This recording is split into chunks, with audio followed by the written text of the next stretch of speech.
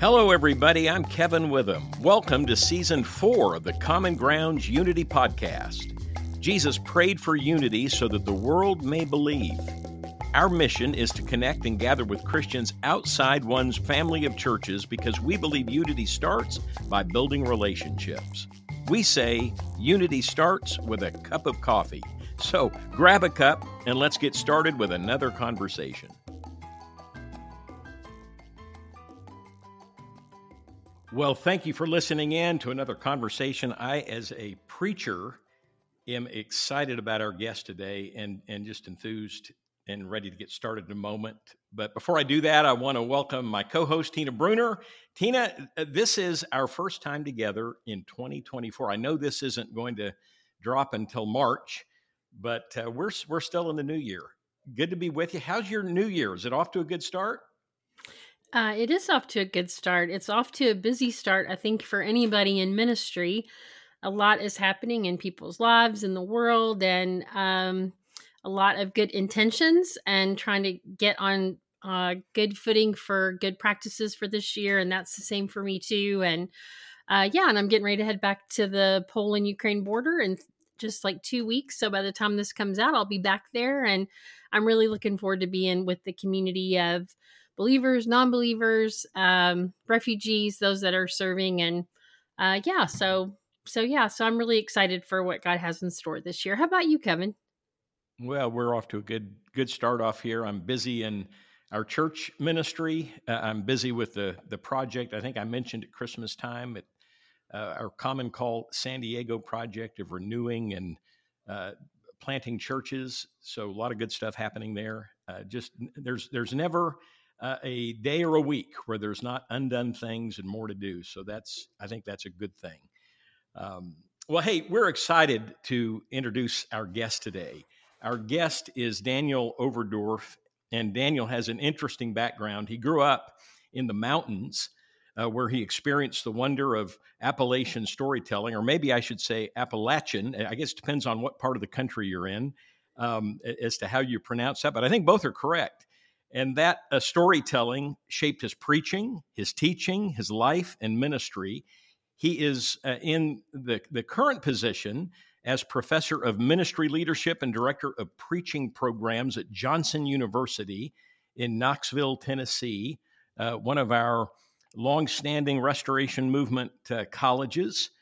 In July of 2024, his position is going to change. Daniel will become the 8th president of Johnson University. Now, I think Johnson's about 120-something years old, and to have had 8 presidents, that says a lot about the tenure of those presidents. So I think that bodes very well for Daniel. He's going to assume the presidency in July.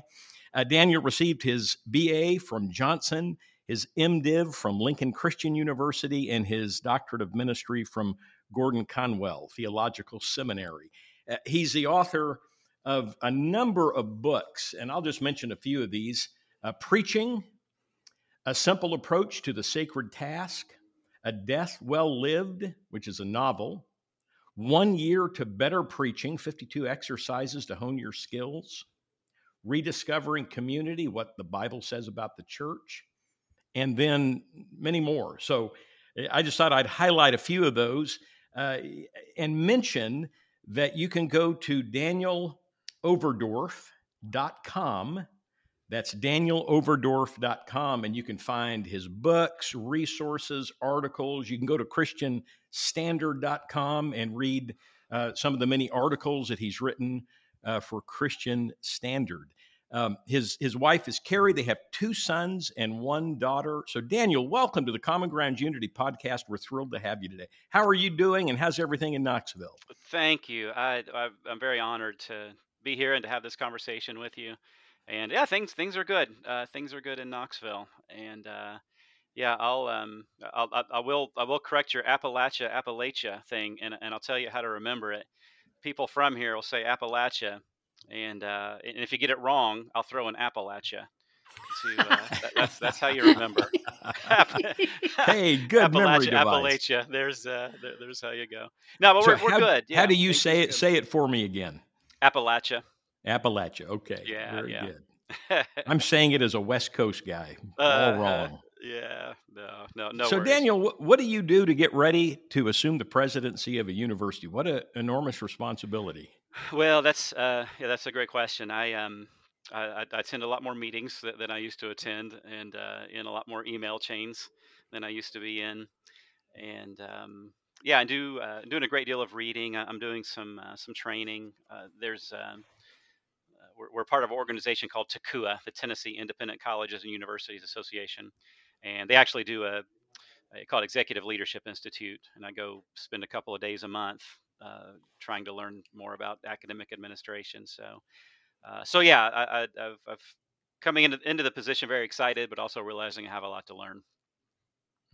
Well, you've got some really great people to learn from. The Mm-hmm. presidents of Johnson have Mm-hmm. reputation for their humility and their vision. So I'm super excited for this opportunity for you and what your experience brings um, to this role. And so, as as we talk about you becoming the president, can you just tell us a little bit about the university? Kevin mentioned it's Yeah, 120 something years old, and your career there, but maybe how those things kind of move you toward what you hope for the future of the mm, university, like with who sure, you are and your experience, and also the kind of DNA of the university. Like, what do you see for the future? sure. No, that appreciate you asking that. Johnson was established in 1893. So we have been here on the same property. We've been right here since 1893, and our founder Ashley Johnson and his wife Emma, who incidentally Emma was our second president. Ashley was the first. Emma, his wife, was the second. We had a female president back in the 1920s, which was a big deal in that time. But they established the school really with a heart for the mission of God. Johnson had been a kind of a traveling preacher throughout the Southeast, and this was you're back in the 1880s at this point, not long after the Civil War. A lot of poverty, a lot of need throughout the South, and he really began to feel a burden for the the poor preacher in the South who couldn't afford an education. And so he initially established a correspondence Bible college, which was pretty groundbreaking, in the late 1880s. But that did so well, actually, that it expanded his vision. So that in the early 1890s, he bought the family farm here outside of Knoxville, and built a house for he and Emma, and then built a college. And it was continued to be a functioning farm where students could come without a dime in their pocket and work off their education. So, and his heart from the beginning was for preaching, for the mission of God. And his one of his slogans that we still use and still have a couple places on campus is that the school's open day and night to the poor young man who desires above every other desire to preach the gospel of Christ. And so we still have that mission of preaching of the Great Commission at our heart, and try the best we can to still have that value of affordability for those who would struggle financially. So just a long rich legacy of ministry here. And I realize when you speak of the future and what I envision and dreams for what's ahead, that any vision, any dream is built on where we've been. We have a rich legacy that we celebrate, but then we do build off of. I mean, part of our legacy is even learning to adapt, learning to use new methods, learning with the same mission and the same values at heart, but saying how can we extend that mission and those values into new generations. And so that's what we're constantly looking for in the future is how can we extend the mission of God in in 2020s and 2030s, extending the legacy that was established in the 1890s. So those are the questions we ask ourselves every day, and Mhm. and the question that I'll bring into my own leadership into the future. So good days are ahead. We're building off of good days, and I'm confident God will continue to be faithful in the future, just as He's been to us in the past. Well, Daniel, we're excited to anticipate what God will do through you at Johnson. I think a part of our uh, joy in our Common Ground Unity ministry is not only introducing people within the streams of the Stone Campbell movement to one another, and to be more aware of one another and our fellowship together in Christ, but also some of the institutions. So, people that are listening that have had their background primarily in say churches of Christ, they seem to know a stream of schools out there, and those in Christian churches, churches of Christ, similarly. So I'm glad that hopefully we're broadening for those that are considering Christian education or ministry training. We're broadening their understanding of the resources that share our common faith and restoration heritage. Mm. Back in 2015, you delivered a message at the North American Christian Convention, which I believe is now SPIRE. And in it, you expressed appreciation for the heroes who've served a lifetime in vocational ministry. You also shared that far too many are leaving the ministry before God is done with them. Barna data confirms that 41% have considered quitting ministry in the last 12 months. Many will not endure the next few years. I think COVID probably just, exacerbated that problem. Can you speak to that dilemma? What's happening, and what should we as the community of Christ be doing about it? Mm.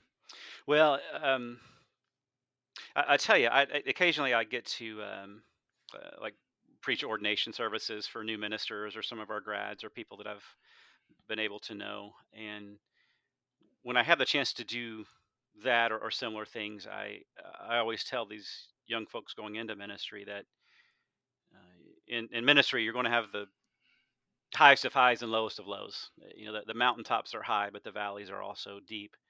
And this this advice was passed on to me, and I pass it on to others. And the reason for that, every vocation has highs and lows. Every walk of life has highs and lows.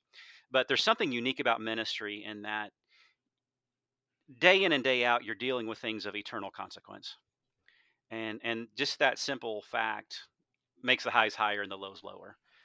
Because what a minister is doing um, in the conversations and the meetings and the lessons and the sermons, eternity is always in the balance, and so that makes it difficult. It makes it a difficult path to choose.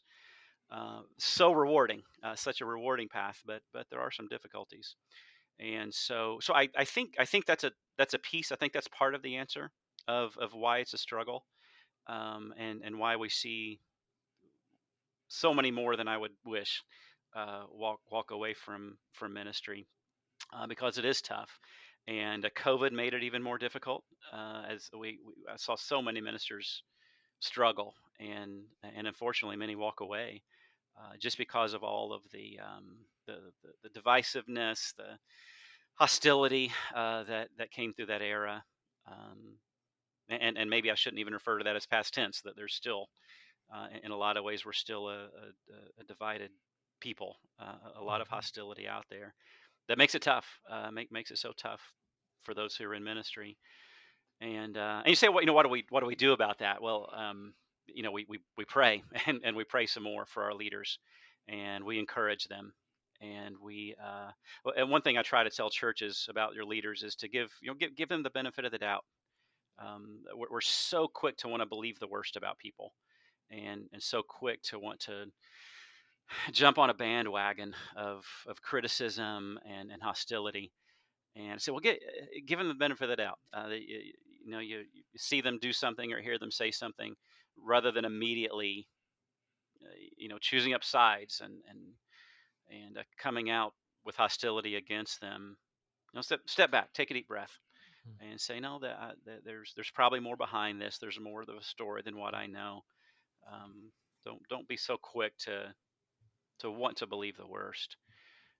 And I think those kinds of things will help, and numerous other things. Just being an encouragement, giving an extra day off, here or there. I'm seeing more churches give a sabbatical time, even a month, 6 weeks, 2 or 3 months, even, which I think is just such a healthy thing for a church to do.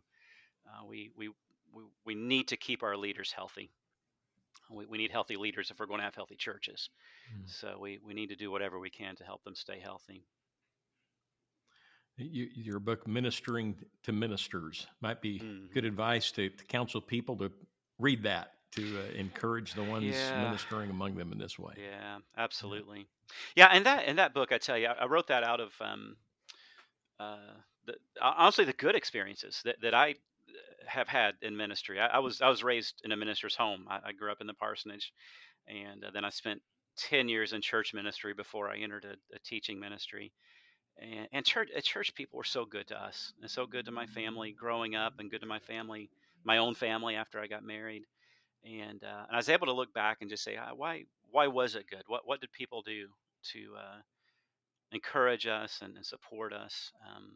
I opened that book with a story that this happened. I was ministering with a church in Georgia, just south of Atlanta, and this time I was in my mid to late 20s, in grad school, married, first kid on the way. Um, Money was tight. Just where a lot of us are in that season of life. And I was in my office. I was in my office one morning, and this one of our elders, his name was Ed. Ed just he pokes his head in my office. I'm sitting there working on my sermon, and he says, "Hey, Daniel, can I borrow your truck?" I drove a little Ford Ranger at that time, and I had no idea what I wanted my truck for. But hey, he's one of my elders, and a man I really looked up to. So I tossed him my keys, and he disappeared, and came back a couple hours later and tossed the keys back to me. Said, "Hey, have a good day." Oh well, good. Hope you have a good day too. And then I finish up my sermon work. I go outside to my truck to go to lunch. And when I open the door of it, I notice there's some paperwork on the seat from a tire place. And I look out the window of the truck, and lo and behold, he had gone and bought 4 new tires for Mm. my pickup. And they had gotten bald, and and I, money was tight at the time, and he just took my truck and got new tires put on it. Oh, And that kind of thing, that typifies a lot of my experience. I had such positive experience with people who loved me and loved my family. Unfortunately, not every minister has that kind of experience. But I tried to write that book to say, hey, here's some things we can do. It's a lot of practical stuff throughout the book of how can we encourage, lift up, love, support those who are leading us. what a great story. Mm. Yeah. I'm wondering too, if when as the role of the pastor grows, and there's so many different aspects, like Kevin, in your day to day, I'm sure not every day you're just sitting basking in the study of, for like, ancient languages or whatever. There's business meetings, and there's all those kinds of things that can make it difficult for someone in leadership in a church to persevere. Mm-hmm. Do you think that at Johnson University, but in our learning institutions overall, that equipping of like a fuller dimension of what it means to lead in a church, bring Mm-hmm. leaders, how to bring leaders around that have skills that you don't, and things like that, is something that can help the Mm-hmm. attrition rate? And Oh, absolutely. Yeah, I think absolutely. The better we can equip our future leaders, the better that they're going to persevere. And I remember when I was a student, when I was an undergraduate student, and I had a great experience. But in our entire ministry curriculum, there was just one class that had anything at all to do with leadership. It was called church administration, and anything you can imagine about leadership was tried to be poured into this one semester. And it just wasn't enough. Shortly after that, they completely revised the curriculum, and so now, and even today, we have several. We've got everything from conflict management to your own spiritual formation to pastoral care in ministry and effective leadership principles. So we're trying to do better, and equipping students in that way. And I would add too, something else I think we're doing better at, and I hope we do even more of in the future, is really partnering with churches. where for a long time we've done internships, summer internship, which is really helpful. But more churches and colleges are even looking at like 1 year residencies postgraduate. Come Mm. spend your 4 years with us, and but then also take an additional fifth year. And we've even built a master's degree around that fifth year, where they go and they're on site with a church, and That's great. kind of having Mm. that first year of ministry in a place where they have a safety net and they're being Mm-hmm. mentored, and you can make those first year mistakes without getting fired for them, and but we found that to be a really valuable bridge that helps with longevity. That if they we found that one extra year in an intense residency, it better prepares them to persevere for the long haul. It's a great model. Yeah. And the same message that Kevin just mentioned, you talked about the value of story. Hmm. And you said we tend to describe God in bullet points, especially in Western culture. I've know Yeah. that is totally true. But in the Hmm. early Christians, they would use stories, and in Yeah. other cultures, they still use stories more than we do. Why do you think it's an important distinction for students preparing for ministries and for seasoned leaders who are finding it necessarily difficult to connect with the current generation? And I'm Mm. just curious, do you think that this younger generation, they lean towards stories more naturally? And is that a way of churches thriving is by leaning more into story? I do. I really do. And I think, story's always been effective, of course. I mean, you can look at really any culture, any time, and you can find there the power of story. But I think a lot of us, and I think even of even our Restoration Movement background, we came out of a Enlightenment background, very logical approach to life, to ministry, to biblical interpretation, and a weakness of that is in the midst of listing principles and listing bullet points, we can lose the power of the story of God. I believe Scripture. I believe Genesis to Revelation is one big grand story, and absolutely there are principles taught along the way. But even those principles are in that context of this beautiful story of God redeeming His children who rebelled against Him. So this is the story, the grand story of Jesus. And sometimes in distilling it into bullet points, we lose that power. And I think, and it may be, again, I think it's always been true, but I think with the current and coming generation, it's probably even more true.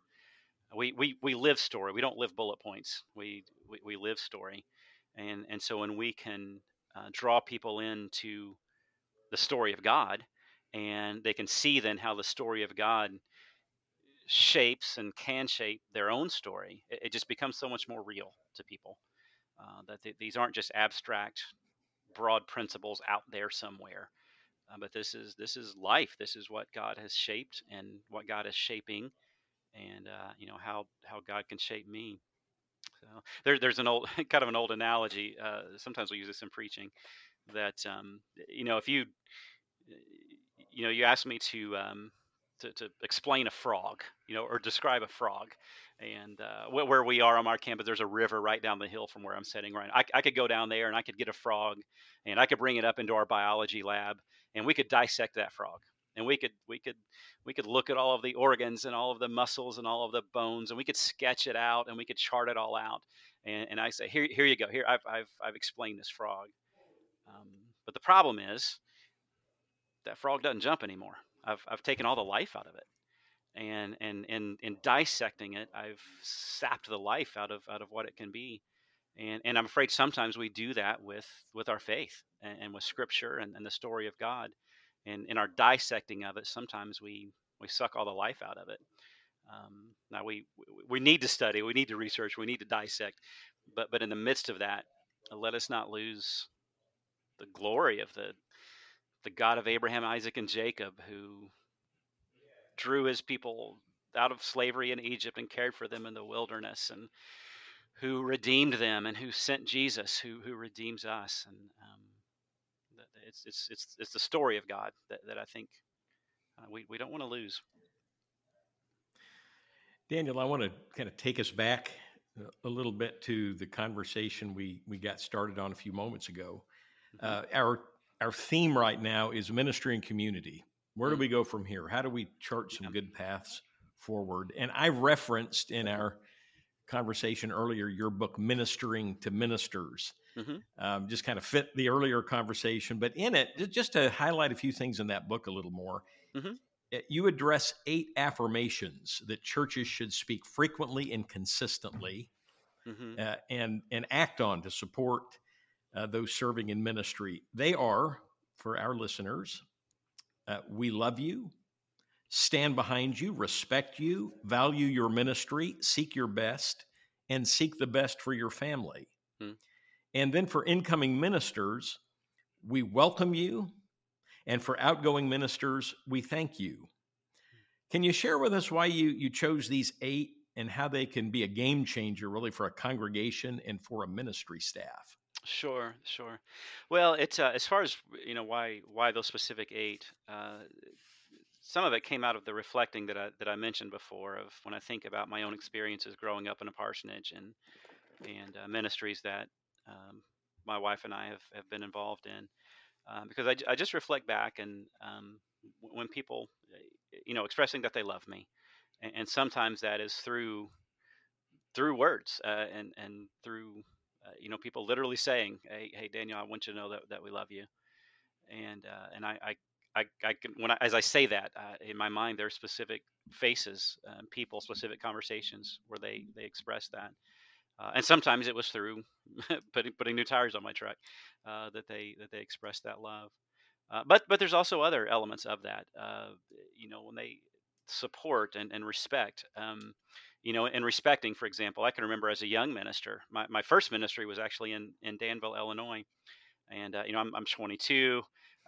Very wet behind the ears, and I can remember going to my first elders meeting. As a 22-year-old associate minister at this church, and I can remember that these men who have been at this so much longer than I've been at it, so much more wise than me.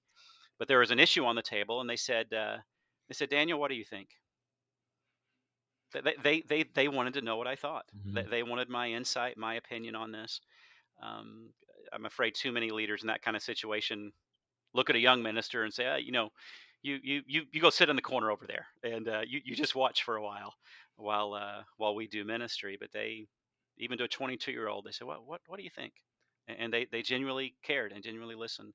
So giving that kind of respect, to the ministers who were there. Support wise, even when it comes to what we pay our ministers, to the vacation time that we give them, um, all of that has to do with our support. Um, and yeah, so with all those specific things, I was just kind of thinking through what did I see and experience in my own life and ministry, and how did people do this? And as I said before, I was always very very blessed. I wrote that book out of a positive experience and standpoint, not a negative one. In the introduction of your book, Rediscovering Community, Hmm. you write, one cannot read Jesus' relationship with his disciples without recognizing the power of community. This Ragamuffin 12 talked with Jesus during their long walks from village to village, asking questions and probing the wisdom of the great I Am. They sat at his feet around the evening campfires, drinking in story after story drawn from the annals of God's history. They stood beside Jesus, intrigued, while he taught the crowds. They watched while he stretched his hand to heal the leopard, to comfort the grieving, and to brush back the wisp of hair from the eye of the curious child who sat on his knee. The disciples listened, learned, and observed in community with one another and with Jesus. Mm. And I love that because, community is like so important. And in what ways do Yeah. you see our current culture suffering from a loss of community, and in what ways can we better demonstrate or be a better demonstration of what Jesus and the early disciples modeled, Mm. and how might that have an impact on our current culture and our church, Mm. our current church culture even? Yeah, yeah, yeah. Boy, this is such a great topic to consider, and to consider it from a Christian perspective. Because I think even you can look back even outside of the church culture over the last 20 years or so. I think a growing awareness isolation and separation. And boy, even go back to what was that book, Bowling Alone? If you guys remember, that was probably 20 Mhm. years ago, maybe more. And there just begin to be discussion of that isolation, and they say we don't, we don't build front porches anymore. We build back decks and a privacy fence Mhm. to keep us separate from one another. So I think there's a growing recognition of the need, the need and the hunger for community, and and of course, from a church standpoint, we say, well, yeah, this God created us to need community. God didn't create us to be lone rangers. God created us to be together. That's why there's a church, is because that He created us to be together, support one another, and encourage one another as we pursue His mission. And so yeah, so I think the church is the best answer for society's hunger for community. And when I think about what that looks like, I think with most any listener, I would just ask them, when have you seen and experienced this? Because we can probably talk about times we haven't, but in most of our lives, we can say, I do remember that one time. I remember that one time I was walking through the church foyer, and it had been the worst week of my life, and the pain and heartache I was dealing with. And this, this gal, Melissa, just grabbed me by the elbow and said, "Hey, I'm going to pray with you." And that prayer meant more to me than anything else that could have happened in my life in that moment. And that's community. That's what that is. That's one person seeing another person and saying, "Hey, let's pray through this." Or numerous other examples you can give of things we do to share life together. And even that phrase it got to become a cliche, sharing life. But it, I think, is the heart of biblical community, that we are doing this arm in arm, and we're walking through the journey that God's laid before us, not alone, but with each other, supporting each other, encouraging each other. Think of all the one another passages in Scripture that we're going to encourage one another, teach one another, honor one another, respect one another, forgive one another, and over Scripture tells us that it's together, it's with one another. We saw a YouTube video that you did for Johnson University titled "What's Next for the Church?" Mm. And in that video, you shared thoughts about the church being more global, diverse, and missional. Share for us a little bit your vision for how Johnson University can be a part of equipping believers to model this kind of church. Mm. Well, it's um, I guess something we talk about every day. How can we do better in equipping this next generation? And and those elements that are there that I even mentioned in that video, the global aspect of this, that we can often be guilty in the American church of thinking that that the church, big C, is American, and absolutely we're part of it. But to have the global perspective of what God is doing all over the world, down every dusty path and in every village, in on every continent, God is at work. God is present. And God is sovereign over. And so I think part of our future, if we're to be effective, is recognizing and celebrating that global nature of the church.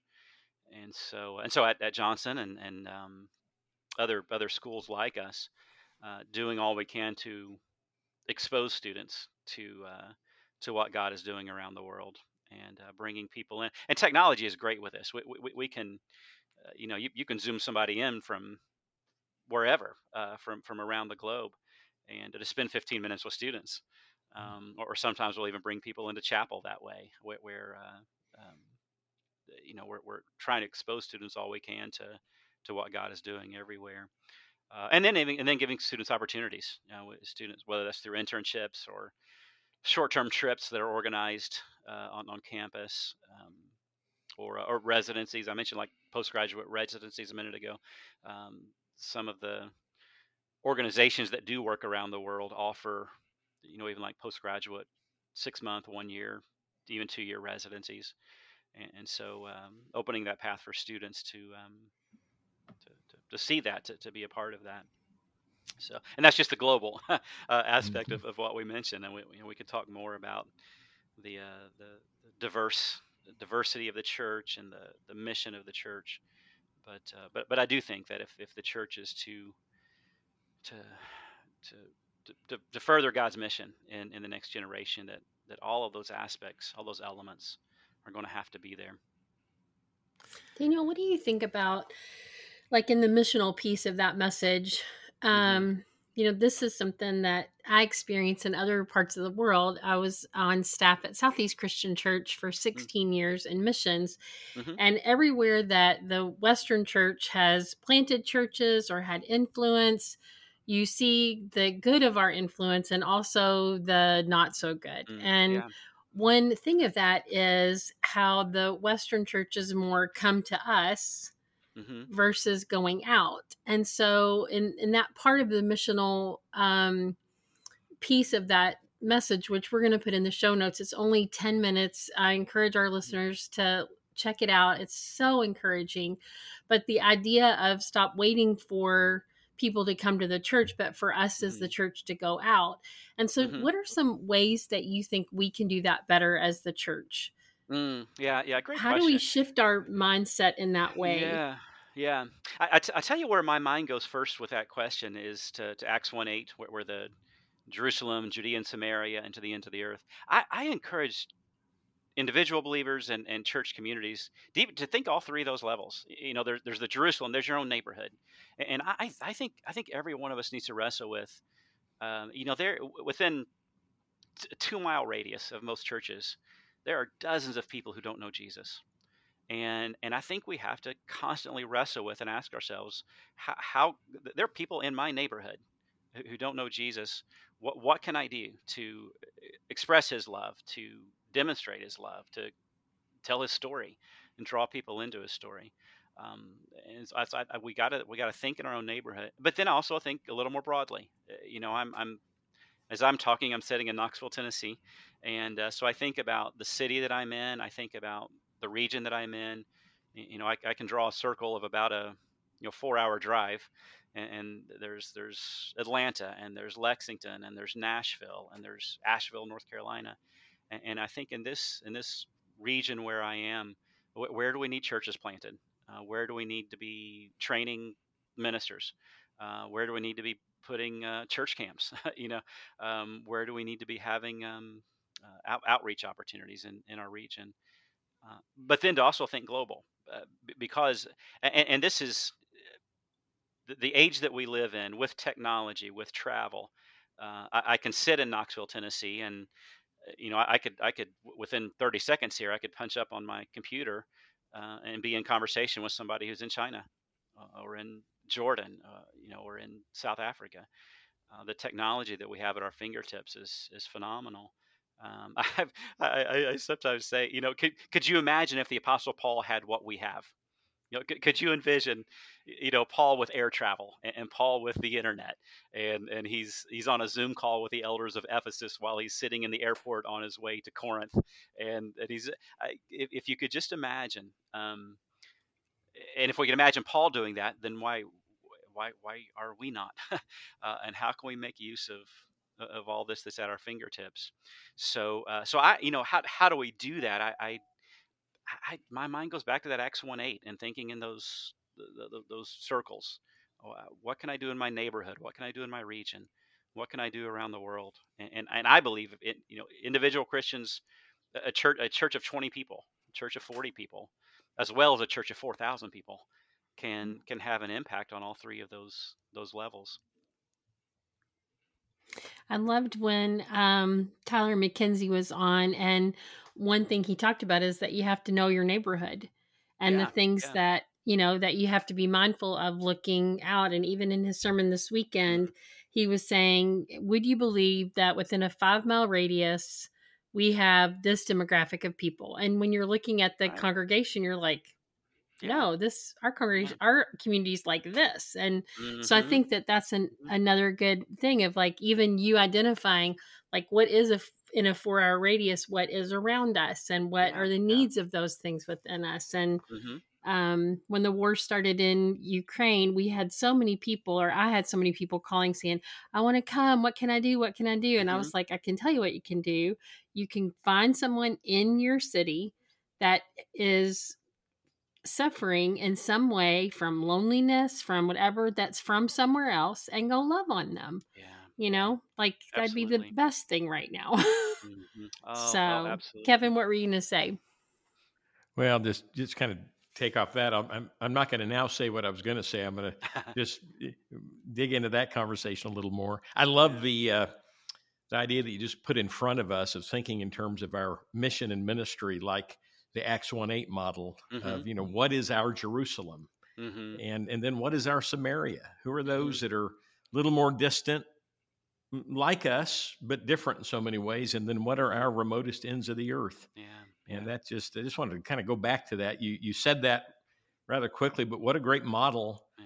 for thinking about our ministry. We've got to be in all those areas, Mm-hmm. Mm-hmm. and know our own community well, to know Yeah. what the needs are. So, boy, thanks Absolutely. for that, Sure. and bringing that scripture to bear. I want to move back to preaching for just a minute. I'm a Sure. preacher Sure. Yeah. myself. Yeah. I've been preaching for over 38 years, Mm. and so while I love doing this podcast, my week to week work is in that life Mm. of the local church and bringing the message each week. Yeah. So I'm always interested in, if you look at Acts 1:8, preaching is going to be different in different cultures and places. And I know you train Sure. and teach to all that.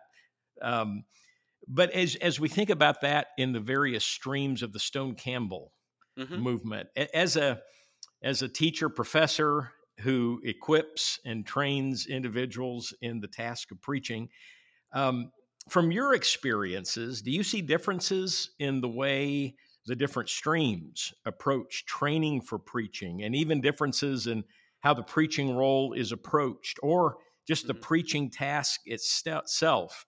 And as you look at the different streams, I mean, I'm Mm-hmm. thinking, uh, what are some of the strengths that you see in one particular stream that the others could be blessed by and benefit from? Mm-hmm. Boy, that's a great question. And what that's a good question to to wrestle with. And I've been fortunate to have some exposure and friends in all three streams of the movement and preaching. And we've here even here at Johnson, we do an annual preaching lectureship, and we've had uh, Ronald Allen from the Disciples of Christ background came and did such a great job, such a gracious man.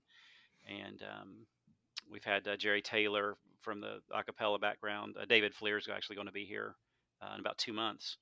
And well, and about a year ago, I went and spoke for a preaching conference at Harding University in Searcy, Arkansas. Ah, yes, my So, alma mater. oh, is it really? From Thanks for Harding? throwing some love Yeah, their yeah. way. I had such a good experience there, and enjoyed that time.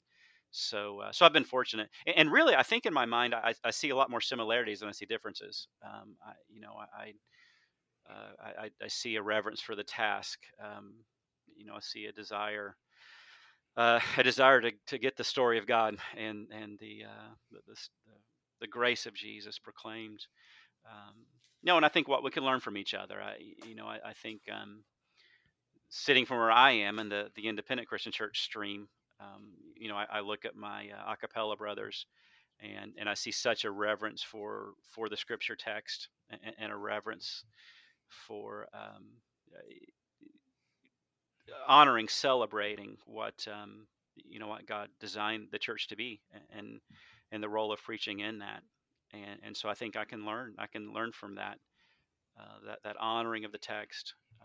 I think for my disciples, brothers and sisters, I see the heart for the culture around us, and the heart for the people that we connect with, and think how I can learn from that compassion that I see so often among my disciples' friends, and I can bring that into my own preaching and ministry. We we're we at Johnson, we actually received a grant from the Lilly Foundation this past fall. It was announced. It's a $1.25 million grant that we're going to establish a Fred Craddock Center for Preaching Excellence.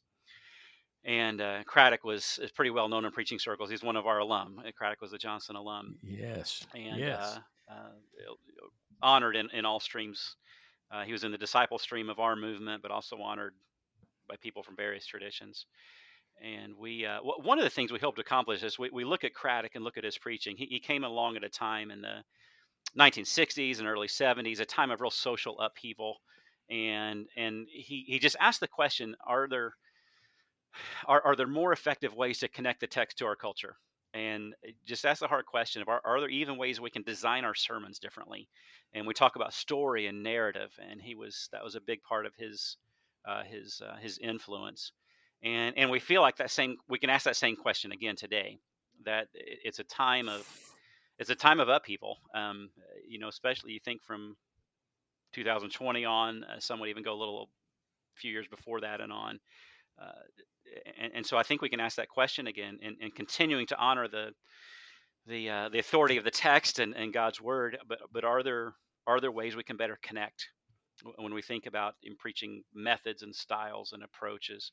And so we're going to try to explore that some through this center, Fred Craddock Center for Preaching Excellence, that I think will be valuable, and even helping with that very question that you asked. Well, I would love to attend one of those. Mm-hmm. As a younger preacher, and even to today, I'll go onto YouTube, and if I can find a Fred Craddock sermon, it's such a different approach to Mm-hmm. connecting the text to and Yeah. his work at Cherry Creek Christian Mm-hmm. just expanded so well beyond that Yeah. rather small congregation. Really, Uh-huh. what an influence he had, and I've been blessed. I Absolutely. think I've got, he'd be one of my heroes of preaching. I've got Yeah. great heroes of preaching in the independent Christian churches. As I was younger, Mm-hmm. I used to listen to a lot of Bob Russell, and Oh, I think absolutely. some Bob Yeah. Russell had worked its way into my own preaching. And then Mm-hmm. within the churches of Christ and all, I've got just preaching here. So I think we have so Mm-hmm. much to draw from Mm-hmm. one another, and I appreciate your Oh, absolutely. response and look Yeah. forward to what's going to happen at Yeah. Johnson Yeah. with that grant and Oh, thank you. what you're creating. Yeah, we're excited. We're excited about the possibilities. That's awesome. Yeah. Okay, last question. This Mm-hmm. is can we save the best for last to talk about deepening our understanding and commitment to unity. So, could Mm. you just give your thoughts on how our universities and schools of higher education can deepen the understanding and commitment to the call of unity, whether it's Mm. through vocational leadership or, I mean, you all Mm-hmm. have programs of health and so that Mm-hmm. people are studying at Johnson for lots of different kinds of Yeah. vocations, not just church leadership. So how Mm-hmm. through their what they're learning can we call them into the commitment to unity as part of our local churches? Mm-hmm. Well, sure. Yeah, and it's um, uh, there are a few things I think we can do, and that we try to do. One is, and I answer this similarly when we talk about the global nature of the church, is simply exposing students to people who come from a variety of backgrounds, and we, the largest portion of our students are from independent Christian church background. But there's students from a lot of other backgrounds too. It's hard to nail down exactly um, uh, what background students are from. It's actually more difficult than you might think. Best we can tell, there's probably about 40% maybe of our students come from independent Christian church background. But that means 60% are from other backgrounds. And so we encourage conversation, and let's talk about what values we do share, and let's talk in a respectful way about maybe the different perspectives that we have, and through that we can sharpen each other and encourage each other, and in a lot of those conversations, it's amazing how much more we share than there is that divides us, and so we try to honor that, celebrate that, and I think of our just the Restoration Movement plea, and the Stone Campbell background. I think the culture and church world right now is ripe for that message, that we want to first and foremost be Christians, and we don't even have to wear other names. That we are followers of Jesus. We're Christians, and and that's what we want to be. And you find when you talk to Christians from various backgrounds just how much that message resonates. That we want to follow Christ, but first and foremost beyond anything else. But then I think also something that our movement has to offer is that um, that there is still a brotherhood, a sisterhood, that we have community still with other believers. Sometimes I'll talk to some who are in non-denominational churches that are not Restoration Movement background, but are strictly non-denominational, and they can kind of feel like they're out there all on their own, and they feel isolated and almost too independent, and and have a desire for a fellowship. And I think that's one thing that we have in our movement that is valuable, is that we are non-denominational, and that there's not a structure, there's not an authority over the local church, um, but at the same time we have connection, and we have people to encourage one another and learn from one another, and pray with each other and be at conferences together with people who have that shared heritage. And so I think not only is there just a place for who we are, I think I think we're in an era where the restoration plea has a great deal of value and resonates. Really resonates with the church world.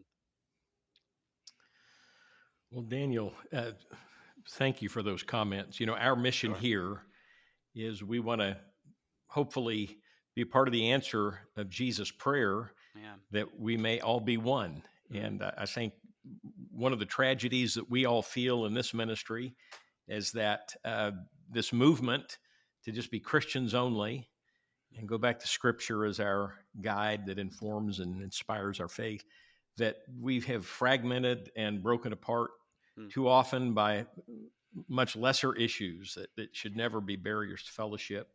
And that doesn't mean that sometimes differences aren't worth discussing and aren't important. Mhm. But it takes a lot to break fellowship, I think, when you read the New Testament, a lot more than the things we've broken fellowship over. Yeah. So to have conversations across the streams is Mhm.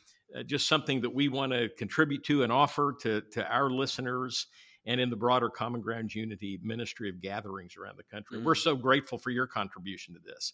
Well, I And appreciate that. Thank you. yeah, we're Yeah. excited about what God has in store for you at Johnson Thank you. University. Before we get away, we're going to have a little fun with you in a lightning round. If you'll Sure. give us a few more minutes. I know you're Let's do busy. it. Absolutely. But I want to remind our people again a little bit more about where they can access some of your books and writing Mhm. and learn more about Johnson. I mentioned at the start, you have a website, Mhm.